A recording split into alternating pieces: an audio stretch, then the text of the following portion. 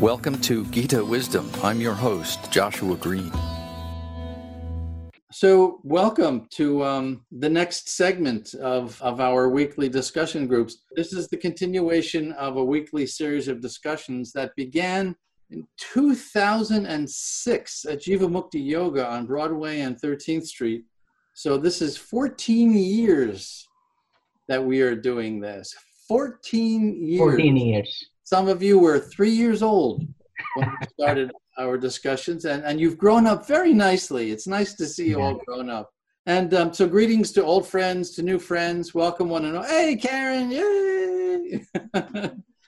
And also I want to announce to you that I'm thrilled to be sharing the helm of these weekly sessions with my dear friend and godbrother, Yadunath.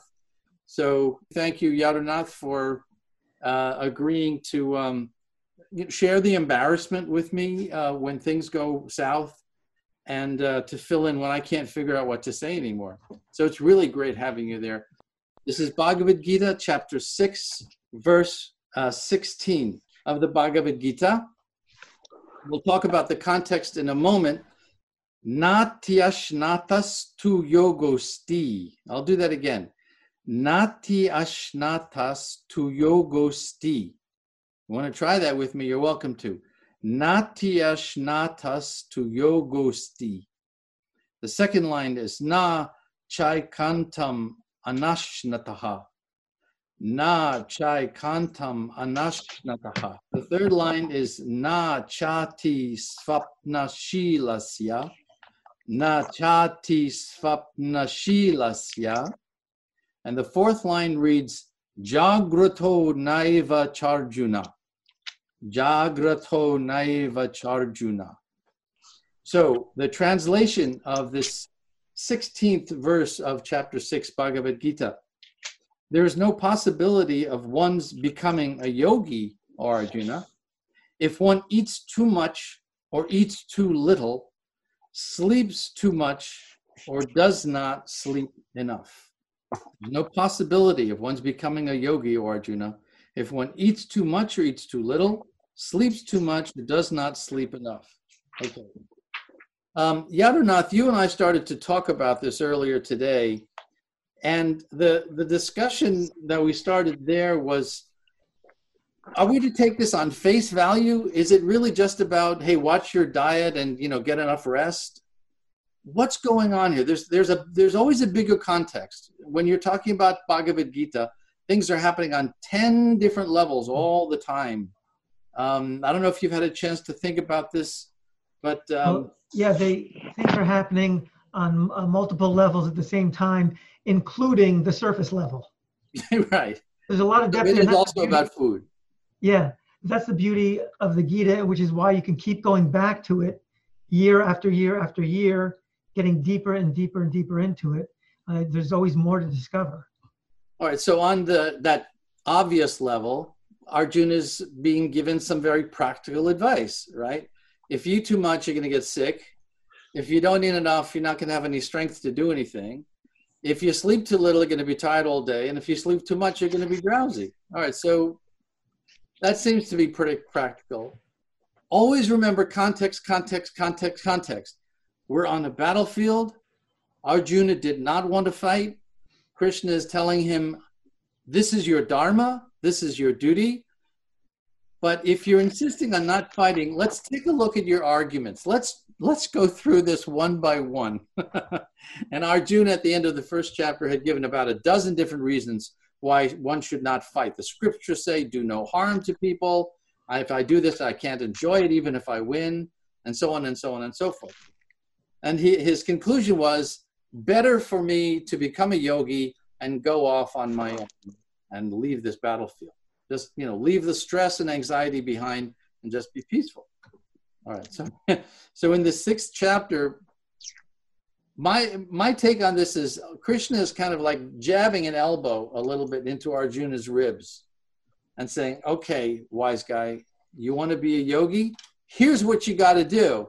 And in the first verses of this chapter, he says, give up all company, go out to the middle of the forest, way up in the mountains, put down a rug of deerskin on top of kusha grass. Stop breathing, stop eating, stop sleeping, don't have contact with anybody, merge your outgoing breath with your incoming breath. And Arjuna starts getting a little freaked out and says, I just can't do this. We're at a point here where Krishna is still kind of sticking it to him, saying, this is how you got to do it. This is how you have to do it. Arjuna will say, I can't. Another few verses, he says, it's like trying to control the wind, what you're describing here. It's like lockdown and quarantine on steroids. If you will. Mhm. Try going to the woods and having no contact with anybody except wild animals. You are exposed there to whatever stresses may come living in the wild. And there's a way to do that. There are shastras that describe how to live successfully in seclusion, in the woods. There are scriptures for that. But it involves finding your own food. It involves learning how to live under very extreme conditions.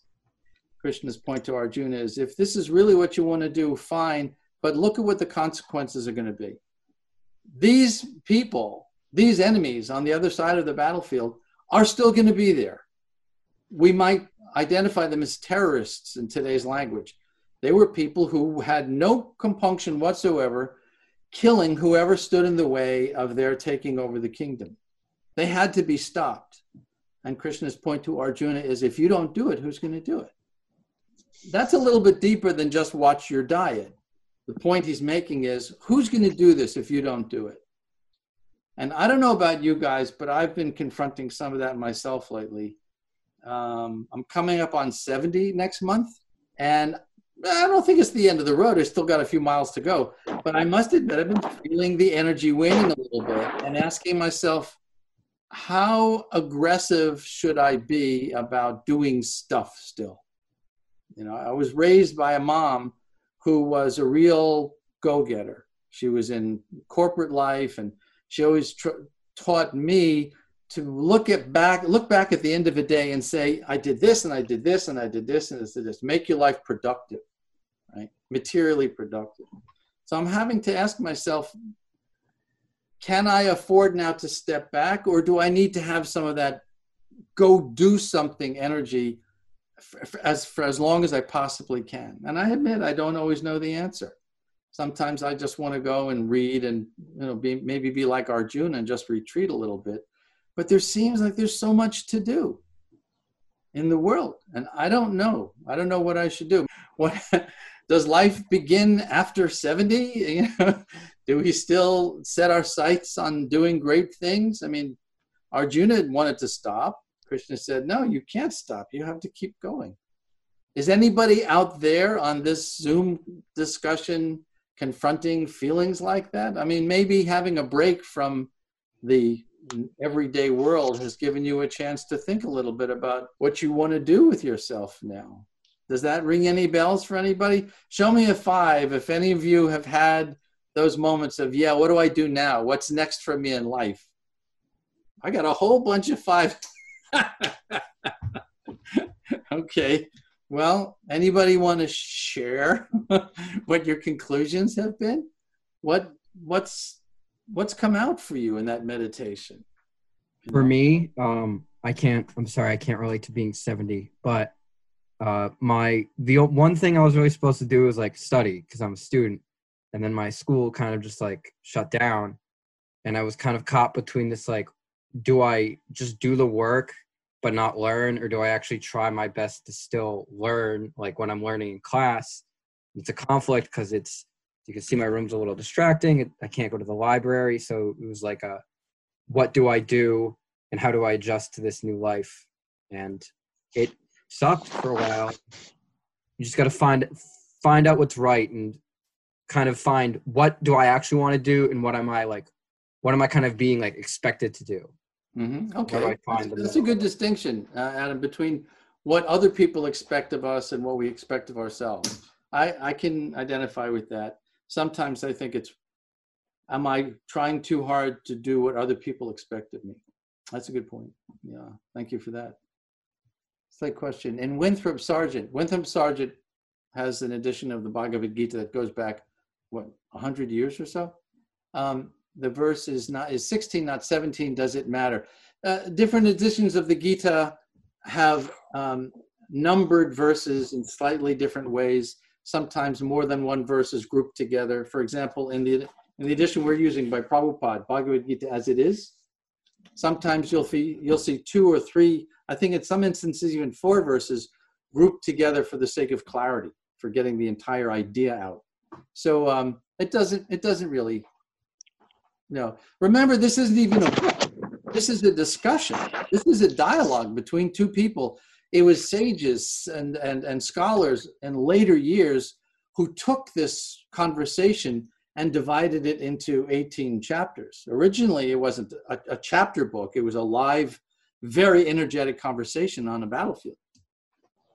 So is there advice that's just stop? That's what yoga is, just self-regulation and discipline. Stop, look back, weigh your options, and live a disciplined life. Like, is evaluate yourself. Well, certainly, yes. Yoga is self-evaluation of the highest order. That's a nice way of describing it. It's therapy, it's self-evaluation, it's introspection, it's a lot of things. The risk is trying to do it on your own. I mean, for me, that's the value of having these gatherings here, is not to hear myself yak it up for a half hour. First of all, I asked Yaronath to come on so that won't happen. But secondly, it's because I think our best realizations, our best introspection comes when we can do that with people we trust. It's really all about trust. If you have a group of people whom you can open your heart to, now you can have a meaningful dialogue. I think also Krishna is talking about the value of leading a regulated life. It's interesting to say, don't eat too much, which is sort of the obvious thing, but also don't eat too little. Don't sleep too much, the obvious thing, but also don't sleep too little. And it makes me think of when we're gluttonous, we want too much of it. But then the other side of that is maybe like, I want to live a spiritual life, but I also kind of get puffed up about it and proud about it. So no. I shun food. Just give me some rice. That's fine. I'll sleep just a few hours a day. And then that can be a sense of pride, and that can also bring us down. I used to have very long hair, like down past my little nipples. And that was like a badge for me, like letting my freak flag fly, right? But then I shaved my head, right? When I first started hanging out with devotees, or not right at first, but eventually. And so I did a shaved head with the shika, that little tuft of hair in the back of the head. But that was a version of having long hair for me, because it was still like unconventional. So I had that like going. So the regulation for me, the most difficult thing for me was not the really long hair or the shaved head. It was like the normal thing in between, And for me, that's the challenge I had to get through. Like not look for that distinction of being different. That's fascinating. I think you put your finger on a subtle message in Krishna's instruction to Arjuna in this verse. He's saying basically, don't be a fanatic. Don't be a fanatic. Don't think that you have to just, slaughter like a madman or leave the battlefield altogether. There's a way to conduct yourself here that is the middle road. There's a middle path here. The middle path for a warrior, of course, is to fight bravely, and sometimes it's to the death, but with compassion. Now, that may seem like a contradiction. They may seem counterintuitive. There is a way to fight with compassion. There's a way to kill, according to the Artha Shastras. If you have to bring someone down because they're an evildoer, there's a way to do that by causing the least amount of pain and suffering possible. I mean, I'm right in the middle of preparing a Holocaust book, and it was diametrically the opposite. It was like kill someone by causing them the most amount of pain possible before they die. So the Vedic ideal would be, no, there's a way even to fight. There's a way to do everything spiritually, and it usually has to do with that middle path there. Yeah. being normal. That's a big accolade once you've entered devotee life. I think it's the highest compliment anyone ever paid to me. You're like normal. It was like, really, that was a good day for me. Next week's is an extension of the idea from this week's class about being regulated in habit. So we can talk about what regulated means. There's a time and place for breaking out of regulation as well, and we can talk about that. Any thoughts, questions, ideas, comments? I'd like to just point out that Mike sent on the chat here that Prabhupada was very active in later life. And it's a really good point that, because you were talking earlier about, am I supposed to, can I sit back now? And it seems like there are potentially two different kinds of activity, material activity and spiritual activity. Of course, you can bring the spiritual to your material life, and that's what we're trying to do overall. At some point, when your material needs are all taken care of, and you still got some time left, and like you said, you still got the energy, but you feel it maybe receding a little bit. In any case, whatever we do have at that time, direct it toward our spiritual lives. Prabhupada set out just about 70 years old, going cross seas to start a worldwide movement, So he wasn't sitting back, and it's a really challenging thing. I mean, you're that age now, and I'm thinking about getting there soon enough, and like, wow, I don't think I'd be wanting to like travel and start a movement in a place I've never been to before. Prabhupada very kindly accepted me as a disciple in January of 1970. So I've been doing this for more than 50 years. To this day, I do not know how he got on that boat. I don't know how he did it. I don't know how or why he would leave Vrindavan, this beautiful spiritual home of Krishna and the eternal world, to come to the Lower East Side of New York City and be exposed to all of that madness, all that craziness. I don't know how he did that. I think there's only one explanation, that's love. He said once, I love Govinda, and therefore I love all of you. I mean, it's through that love of God that he was experiencing discomfort, seeing us, you and you and you and you and you and me, uncomfortable in our lives. And he wanted to help do something about that. Who does that? Who leaves at age 70? You're right. It's a good reminder. We can all do more than we think we can. So that's a good reminder. We have the determination, the sincere desire and the determination, then Krishna gives us what we need. Yeah. Sir Edmund Hillary, who I believe was the first person to climb Mount Everest, once is credited with having said, when you make a commitment to a very difficult task, it is after you have made that commitment that resources come to your aid that you could never have imagined.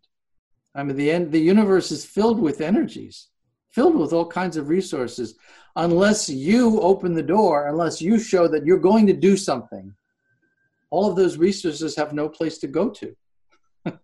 So it's up to us to take the first step. Good reminder. Thank you. I knew there was a reason to have you on this call this evening. I thought it was just because I'm purdy. Well, you are that too. You may not be as pretty as Tracy with that parakeet on her head. Well, nothing is in that category. Anyway, thank you all. I'm glad we've decided on a start time. I will see you next Tuesday at 6:30. Josh, can I ask you a question before I go? Sure, Adam. What's up? So, you found your teacher at a young age, right? Prabhupada. How did you go about finding a teacher like that? Oh, that was infinite grace. He found me. I'm not even sure I was looking for a teacher, quite honestly. I think he found me. Okay. because I've been doing a lot of reading, and as you said, it's kind of difficult to do this alone. And all these great spiritual teachers, I've had other great spiritual teachers, and I don't want to say I'm like searching for that, but it's interested me how. Here's what's wonderful about the spiritual journey.